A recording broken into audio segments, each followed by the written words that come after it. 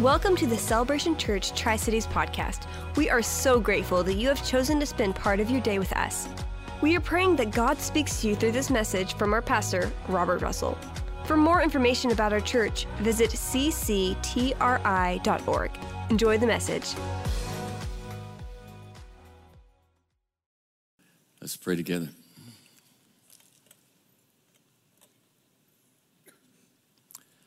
Holy Spirit, we do ask that you would speak to us personally, to each individual here,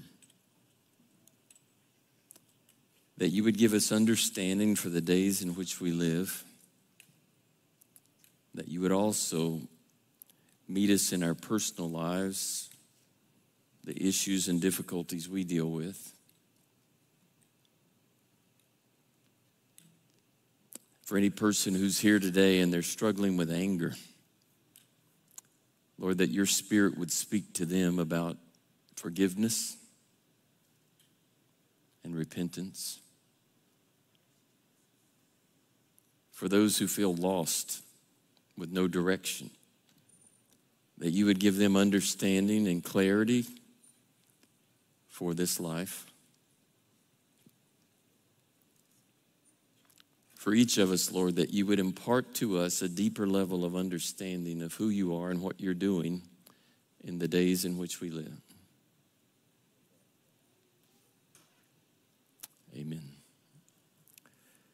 We've been in this series about confronting the chaos for about 3 months or so, and we're just really beginning to dig into some of the deeper issues that are very obvious in our culture. Last week, we were talking about chaos with regard to parenting, because the scripture indicates that children are a gift from the Lord, a blessing from the Lord. Every child is of that nature, that every single human life is of great value.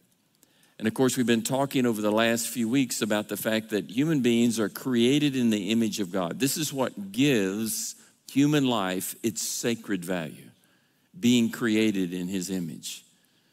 And that's why we should value life from the moment of conception all the way through to the last breath of a person on this earth. And yet we live in a time where parenting has sort of taken a bad rap, you might say. Because I've indicated that I think parenting is perhaps one of the most significant responsibilities a human being can ever have during this life's journey.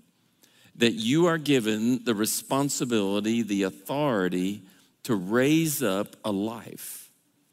To me, every child that is conceived in the womb and born is an absolute miracle. It's just amazing that God does this.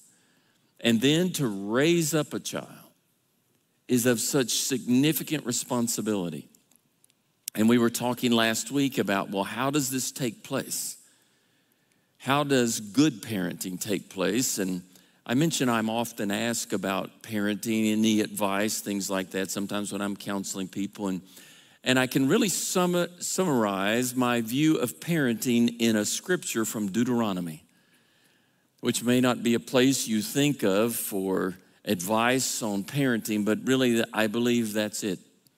Because there Moses had given the law to the people of the Old Testament, and he then says to them, "Hear, O Israel, that the Lord your God, he is one. You are to love the Lord your God with all your heart, with all your soul, and with all your strength," which is the scripture essentially that Jesus quoted when he was asked, what is the greatest commandment? And Moses said to the people, "These commandments I give you," not only the 10 commandments, but everything associated with the law of the Old Testament. And he says to them, you are to put them upon your hearts, impress them upon your children, to talk about them when you're at home, when you walk along the road, when you lie down, when you get up. In other words, they're not just to be something that you think about a little bit in some compartment of your life, but rather they are to be things that are ingrained in your soul, that are a part of your being for everything that you do all of the time. And you see, that statement is true not only for the people of Israel in that day, it's true for you and I today. That if you're a Christian, you want to know him, know everything about him. And it should be something that is a consuming part of your life, moment by moment in every day.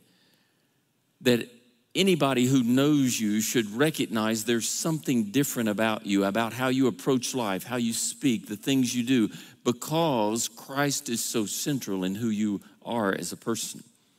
And this is what Moses was saying to the people of Israel, that everything that he has given to them, that he has taught them, is to be central in your life.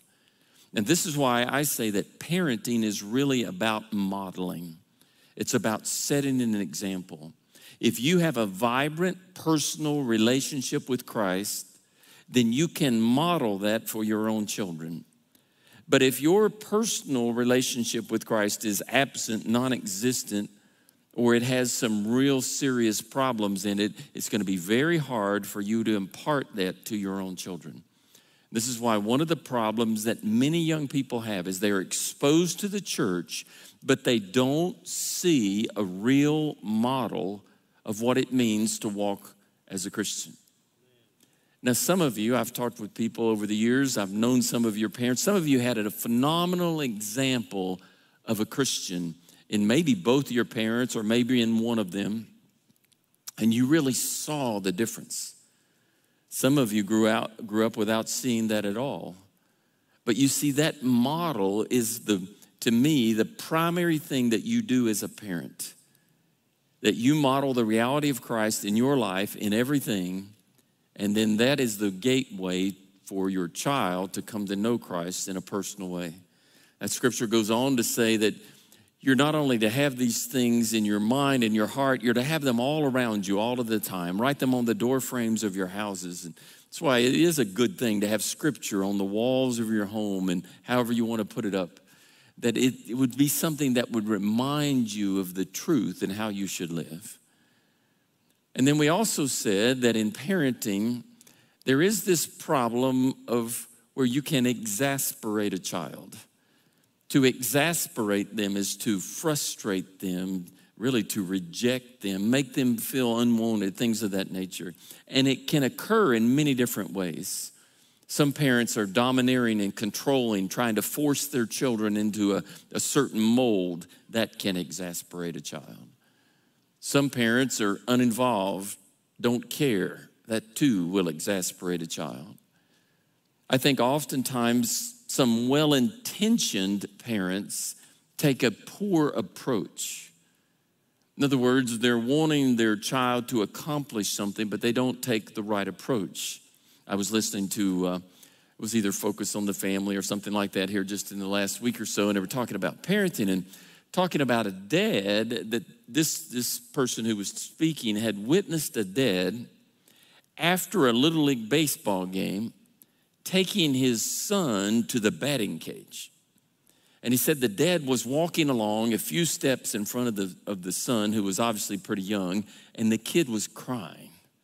And he heard the dad say, "We're going to the batting cage so you don't strike out again next week."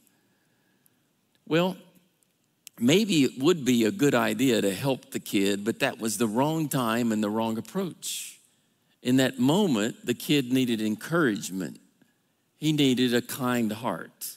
Maybe another day it would have been time to practice some things. And you see, every young person can be exasperated with the wrong heart attitude from a parent, or you can encourage. And this is why the scripture says, train up a child in the way he should go.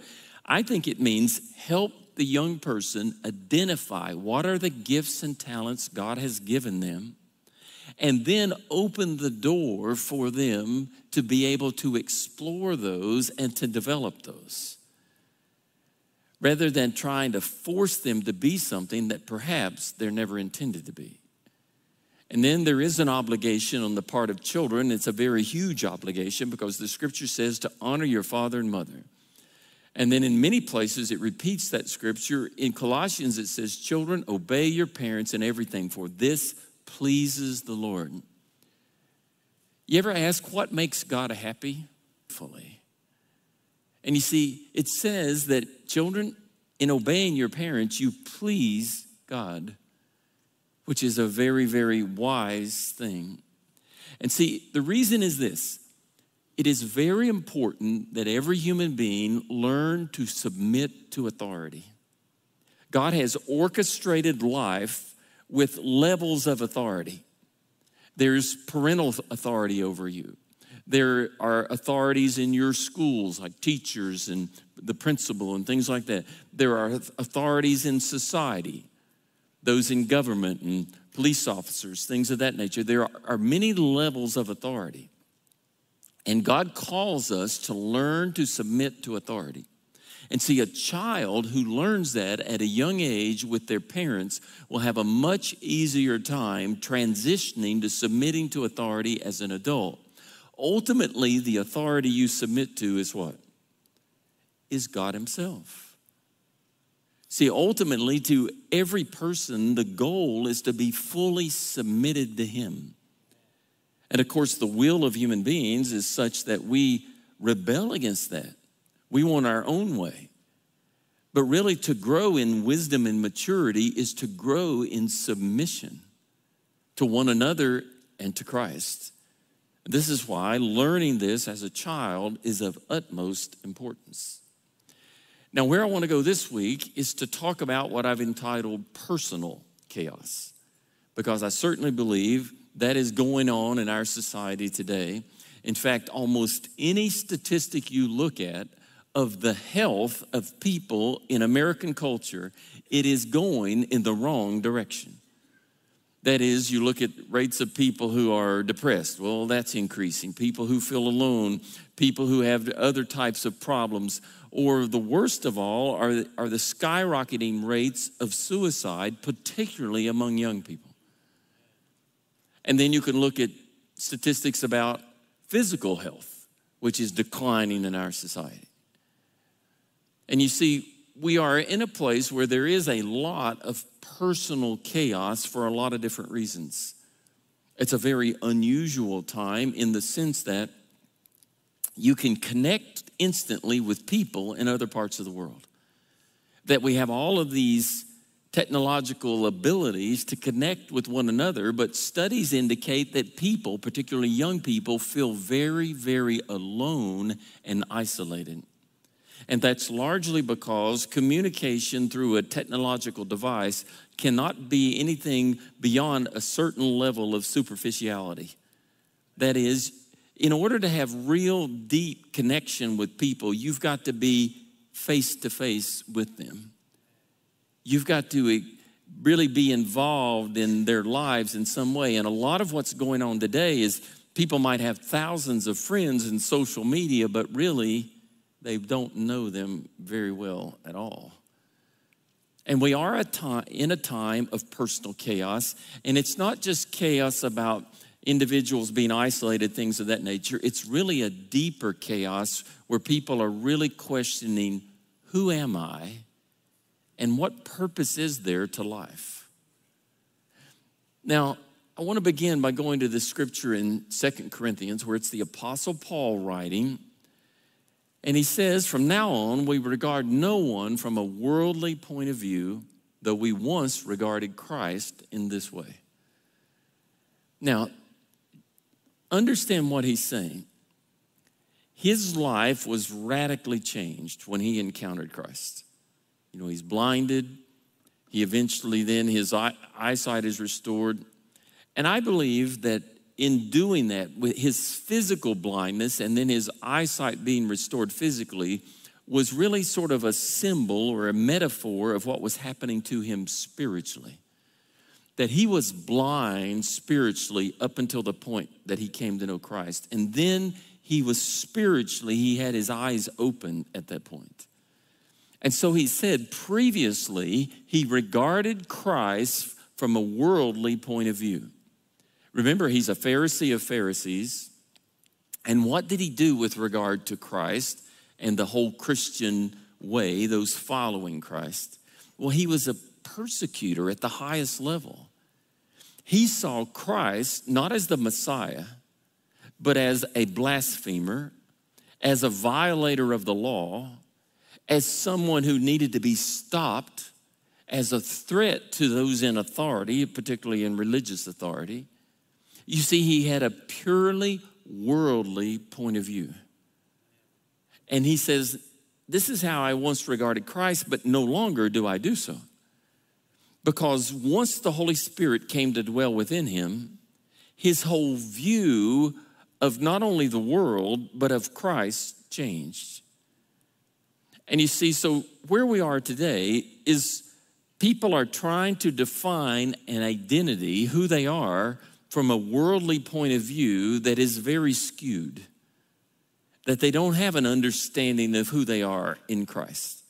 And of course, if you've been here during this series, I've been emphasizing that the culture screams there is no God, there is no creator, there's no moral law, and there are no moral absolutes. So you take those things away, how then do you define who you are as a person?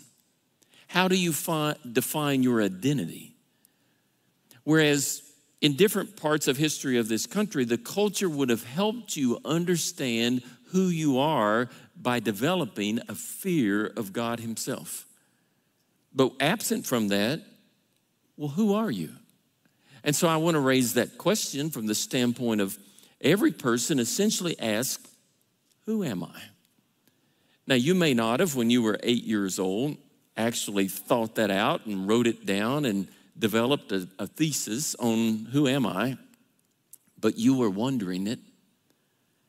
In fact, little kids will very often be a reflection of what they see around them. That is, they'll see what dad is doing or what mom's doing or somebody else, and they want to be like that person. That's why we idolize, we really do make idols out of sports figures in our society, because people see that through television and other media, and they think, well, that is what life is right there.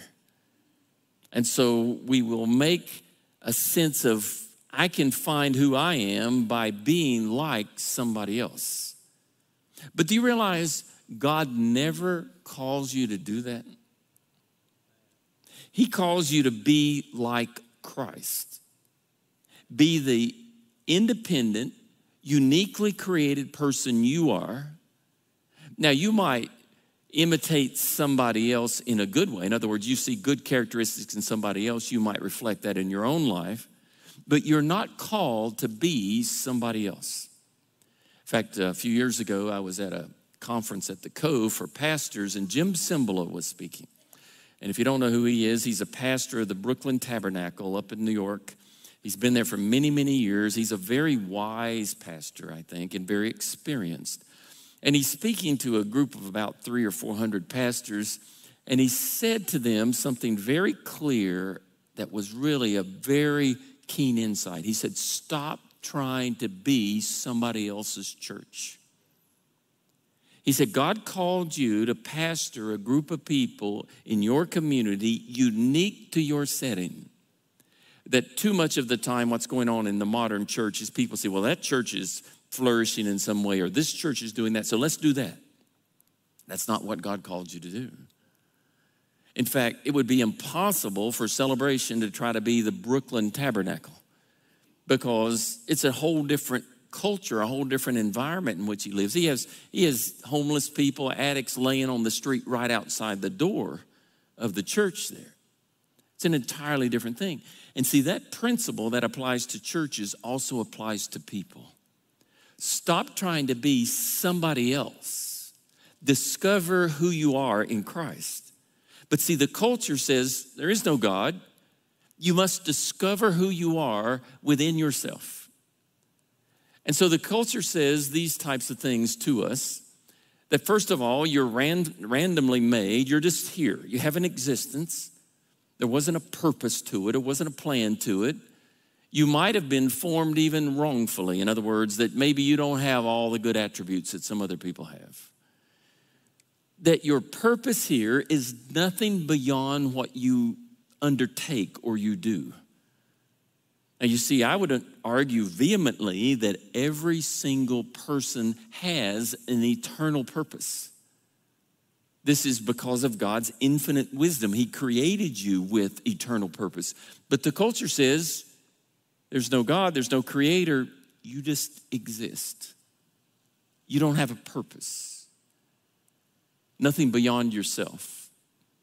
That you might have some good attributes, some superior ones and some inferior ones, because if you believe that we're here randomly, then it is the survival of the fittest, and some people are prospering much more than others, and maybe you're one who just doesn't have very good characteristics. See, I think this is one of the problems that is contributing to suicide among young people, that they have an extremely negative view of themselves compared to other people and think somehow I'll never amount to anything, I'll never account for anything.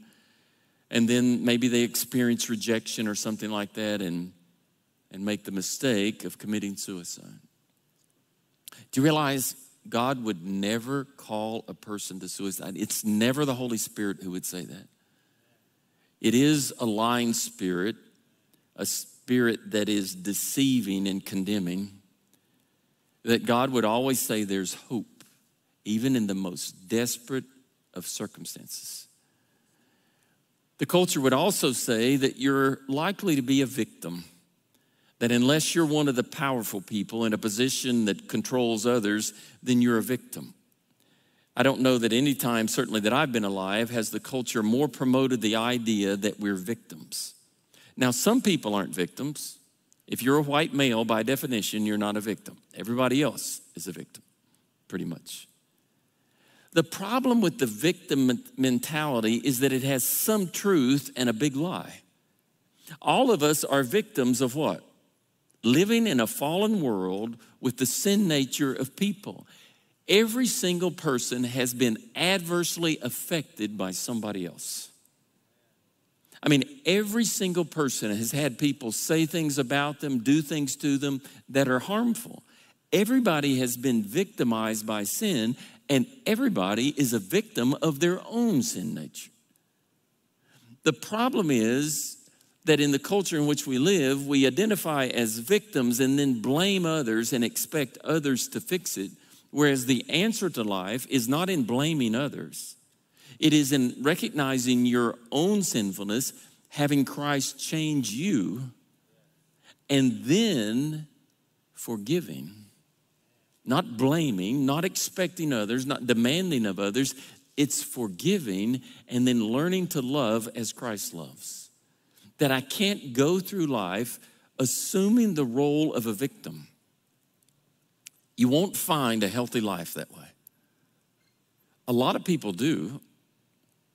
A lot of people play the role of victim. They like it there. It's how they get attention. It's how they manipulate other people. God calls us to recognize that He has taken that role, that responsibility away by His love, His grace. The culture would also say that you're a person who should be very uncertain about yourself, very insecure and afraid. Now again, there's truth in that, but not the way the culture sees it. Apart from Christ, if you have no assurance from Him, there are a lot of things about which you can be very insecure and afraid. In fact, if you were to sit down one day and to try to make a list of all of the things that you could be afraid of, how long could that list be? Well, you could just go on forever and ever and ever and ever. I mean, you could be afraid of a lot of things. But God does not call us to live in fear. He calls us to live in the confidence that in a world that is very threatening, that you can find certainty and assurance in Him. But you see, without God, well, what are you going to do with your insecurities and your uncertainties? Well, what most of the culture is doing is blaming others, that if you would treat me differently, I wouldn't have these problems. That it's your fault. See, we live in a time where it's primarily about blaming others for me not being happy and successful and where I want to be in life. The problem is, really nobody's in that place from blaming others, certainly. There are a few who think they are. In other words, there are a few who think, I've really got it together, I'm a success, I've got all these things. They're just filled with pride and deception. The really humble, broken person filled with the Holy Spirit realizes, apart from Christ, I'm in real trouble. But in him, I can do all things because he's the one who strengthens me. Now, the culture certainly today is saying some really confusing things about sexuality. That for almost every generation and every culture, it's been really clear we are created male and female. Now, there's always been sexual perversion. I mean, we can look back at the temple prostitution of ancient times, things like that. Because what? Satan has always attempted to pervert that area. In fact, I read recently where a school system, I think it was in Utah, banned the Bible because of the sexual perversion in the Bible. Well, that's just an excuse for doing what they want to do. Is there a lot of talk in the Bible about sexual sin? Yeah, there is. A whole lot. There's adultery, all kinds of things. Because it's just honest about the sin nature of human beings. But we've come to a different place where the culture is now trying to separate biological sex from gender. This ideology has been percolating, you might say, now for about 4, maybe 5 decades. Most people hadn't heard about it, but there are those in academic circles who'd been talking about it for a while. Eventually, it's now worked its way into the culture. That your gender, theoretically, is something that is created by society, by environment, and probably wrongfully created that way. It's the white males who forced you into thinking about gender in a certain way in order to control you, things of that nature. And so the culture is saying you can define who you are in any way you want to. You can redefine your gender. It can be fluid, variable. You can even redefine your biological sex by having hormone treatment or surgery or something like that. The problem with that is at the core, you can't redefine your chromosomes. You're created in a certain way. And you can't separate gender from biological sex because they're so interconnected. When the scripture says God created us male and female, it doesn't mean simply that he created us biologically, male or female. There are many other characteristics. There are an enormous number of studies about the differences between men and women in their emotional experiences and how they think, all kinds of behavioral things. There are enormous differences. Being created male and female goes well beyond the biological part. Now, I'm going to talk about this in a later teaching. I'm not going to go too far into it today, but there are certainly differences in how, say, females function and look at the world. There's a range of how females function and a range of how males function. It's not one size fits all, but still there is a distinction between the two. And we've come to a different place about identity.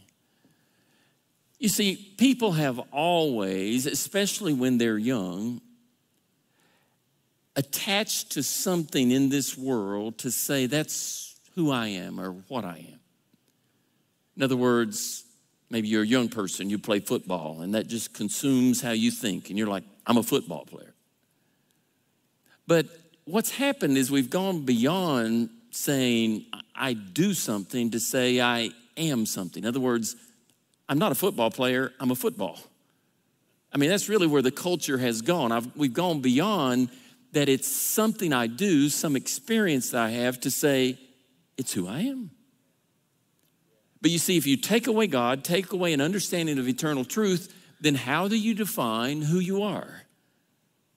It's only through your experiences. You see, the culture says the only thing you have are the experiences of your life. It's an experiential existence. And when you die, that's it. See, the culture strongly says you're here by random chance. You just have experiences. You want to have the best experiences you have for some reason.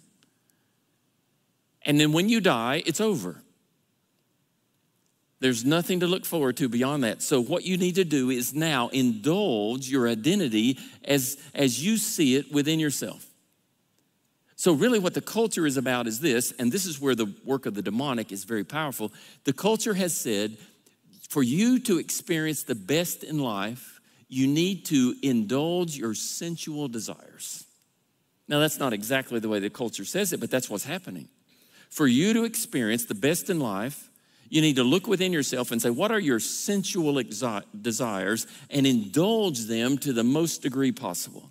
Then you'll find enjoyment in life, because once this life is over, you don't have to worry about it. Now, of course, there are countless lies caught up in that. The scripture says that God has set eternity in the hearts of men. It also says that we will give an account for our lives. Every single one of us will appear before the judgment seat of Christ. The culture screams there's no responsibility for your actions, no accountability. But in fact, you will give an account for your life. When I was on vacation here a few weeks ago, one of the persons I talked to on the fishing pier, I talked to for a long time, asked him about his spiritual life and so forth, and he said he was not a believer. He made that clear, but he was willing to talk about it. And then eventually he said, I believe when you die, that's it. And see, he had bought into the belief that you're not accountable. Yet, do you realize there's something in us that recognizes we are accountable from a very young age? It's why when you do something wrong when you are a child, you try to hide it. Or even adults do something wrong and don't want others to know about it. Now, of course, the culture has come to the place where, well, now you can do all kinds of morally wrong things and not try to hide it, but flaunt it. That by flaunting it, then I gain acceptance. And if you don't accept what I put before you, there's something wrong with you, not something wrong with me. But you see, in this context, especially if you're a young person, it's very hard to define, who am I? See, I think now is the most difficult time to be a middle school student or a high school student because of the complexity of the culture in which we live. And to sort out who am I and to walk in that confidently is not an easy thing, especially when the pressure of the culture around you is screaming, come in a different direction. For example, up until fairly recently, the number of young women, I'm talking young teens, who really struggled with whether or not they're male or female or something of that nature, struggled with their identity from a sexual standpoint, was very small. And most of the people who struggle with that in the middle school years work through it. Now look, every middle school kid struggles with this kind of thing. How do I stack up against others? And you're going through, it's a very difficult time. But most of the people who had real struggles worked through it, and the number who had a struggle into adulthood was extremely small. Those statistics have skyrocketed, just skyrocketed. Young women who say, I don't know whether I'm male or female or something of that nature. Well, that's because it wasn't like suddenly this is a real phenomenon. Suddenly the culture is luring people into a belief system that is somehow deceiving and undermining their lives. And remember, always behind it is the work of the demonic to deceive, to attract, to lure, to destroy. It's always the work of the demonic. And so no wonder there's a lot of confusion in society. No wonder a lot of young people are very depressed, very uncertain about their life, because the culture is saying to them many, many powerful lies. But what's the truth? Well, the truth is we are created in God's image. We are created male and female, which is what we've explored here for a number of weeks. And then the scripture goes on in the Psalms to say, you created us in our mother's womb, that you created our inmost being, that we are fearfully and wonderfully made. Now, among Christians, it would be interesting to know how many Christians really believe they are personally, fearfully, and wonderfully made. In fact, it would be interesting to know how many of you do, but I won't ask you to raise your hands. Because I think most people look at themselves and they like some things about themselves and they don't like some things about themselves, attributes, characteristics. And they think, well, yeah, God did a really good job making that person. But he must have had an off day when he made me. And that's the way a lot of people think. And we think that way because we're trying to define our value as a person in comparison to other people. And that's never the right approach. In fact, sometimes God creates in people what the world would call a weakness, some inferior characteristic. Because in that weakness is where he is strong. It's like Moses. He's called to be the leader of the nation of Israel, and Moses said what? You got the wrong guy because I don't speak well. Now God said to him, look, it'll be fine. I'm with you. And Moses kept whining and complaining, saying what? I don't speak well. Finally, the scripture says God was angry with Moses. He said, all right, I'll send along somebody to be a spokesperson with you. But you see, in his weakness, there was strength of God. It's why the Apostle Paul had to have thorns in the flesh, because he had to be weak in order for God to use him greatly. Do you realize in your personal characteristics, if you had all of the personal characteristics you dream of, wish you had, you'd be a wretch. You would be a prideful wretch. Well, I should say more than you are right now. Do you understand that? If you had every characteristic you dreamed of having, you would be a prideful wretch and worthless in the kingdom of God. See, you are fearfully and wonderfully made. Here's what just amazes me. That God creates every single person distinctly. Not just in physical characteristics, which are true, but in their soul, in their being. You can have identical twins that look exactly alike, yet their personalities are significantly different. How is that? Because he created them, knitted them together differently in his eternal plans. Now, here's the thing about it. Too often, we want to be like somebody else because we think, wow, to be in that place is to be wonderful. But if you actually got into the place they're in, you might find, that's not what I thought it was. What you really want to do is to say, Lord, what is it you have for me personally? And find what he has created you for, follow his will, be obedient to him, and watch as he unfolds it. You see, if you are obedient to him, you will not miss his will. Some people say, oh, I'm so afraid of missing God's will. Well, here's how you make sure you don't miss it. You just seek him every day. You obey him in every small thing. You will not miss the will of God. You're only going to miss the will of God if you're off doing your own thing in rebellion. He knows how he has made you. Therefore, he knows the things that he wants to do that will be the best use of your gifts and talents. Because the scripture also says that he works in all things for the good of those who love him. Those called according to what? To his purpose. He created you. He has a purpose for you. See, this is part of the problem among young people is they feel purposeless, meaningless, like my existence doesn't matter. Well, in comparison to what the world says and what people around you say, That might be an understandable perception, but you are purposeful in the kingdom of God. That those he foreknew, he predestined. He predestined you to be conformed to the likeness of his son. See, this is the goal of human life. Every person needs to keep that in their mind all of the time, because when you understand this is the goal, then a lot of things about this life make sense that otherwise would not make sense.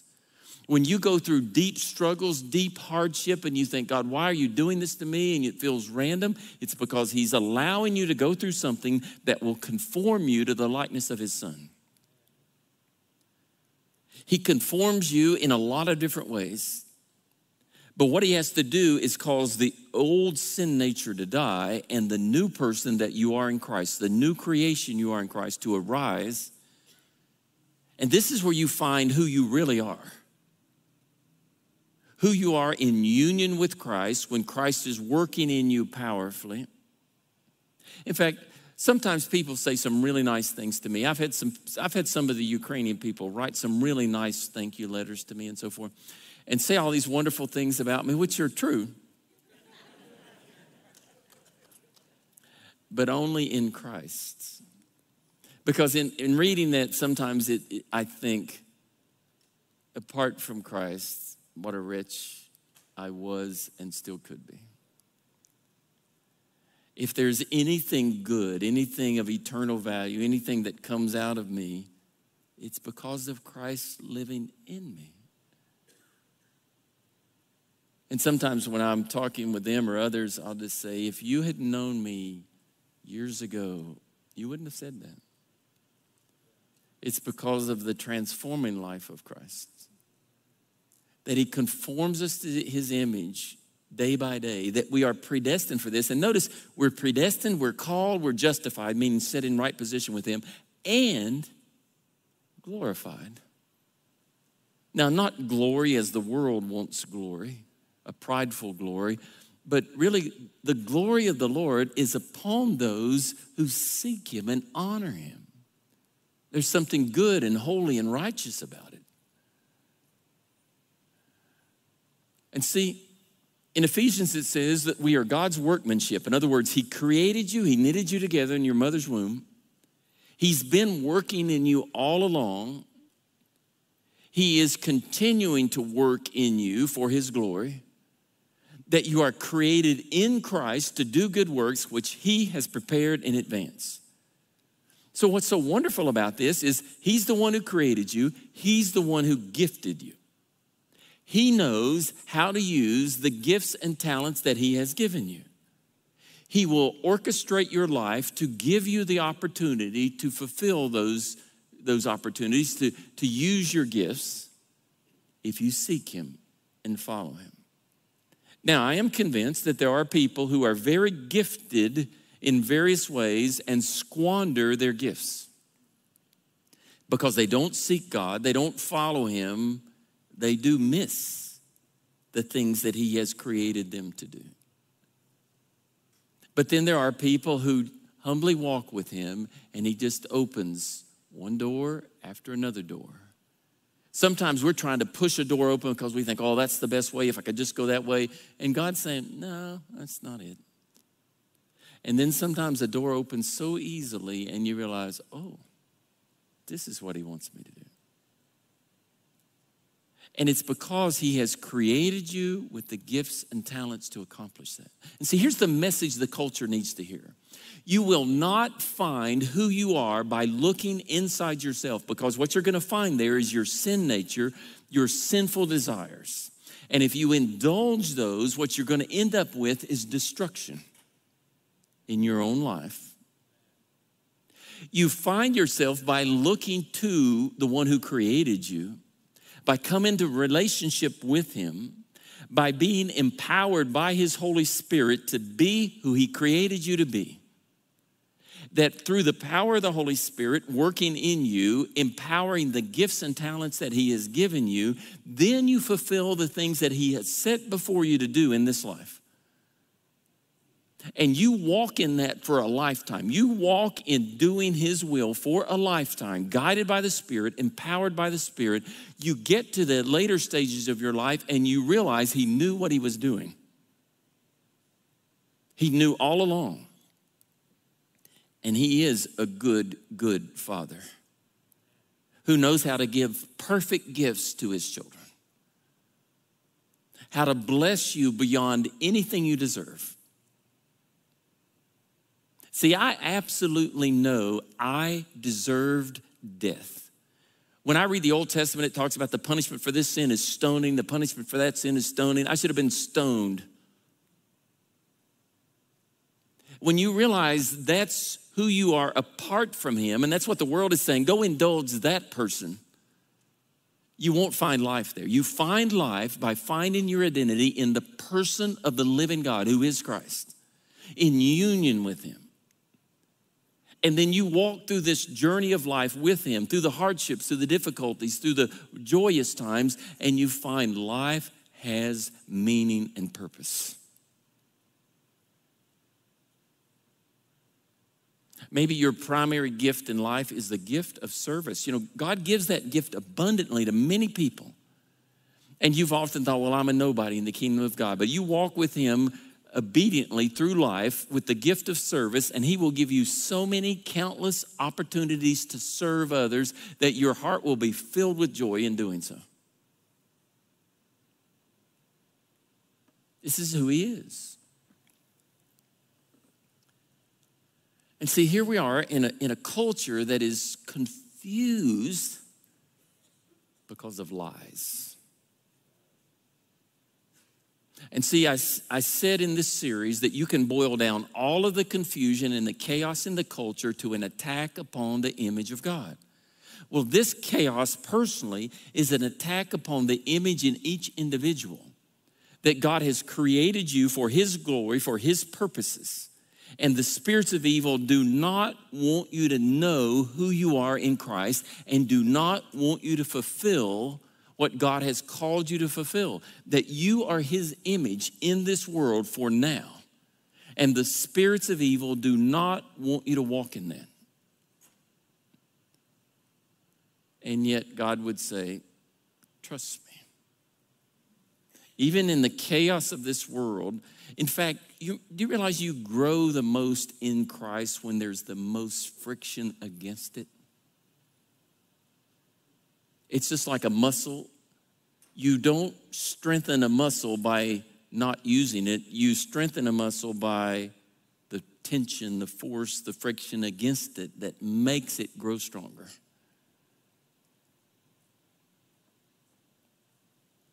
And see, this is what the culture needs to hear. You are fearfully and wonderfully made. You encounter a teenager who's depressed, who's suicidal. They need to understand they are fearfully and wonderfully made, that God has a purpose for them, that this life is not purposeless. And you will give an account for this life. But if you've sought him, when you stand before the judgment seat of Christ, all of the sin of your life will not be there. It'll be taken away. And then he's going to reward you for all of the things he did through you. Not what you did in your own strength, but the things he did through you to accomplish and fulfill what he created you to do in this world.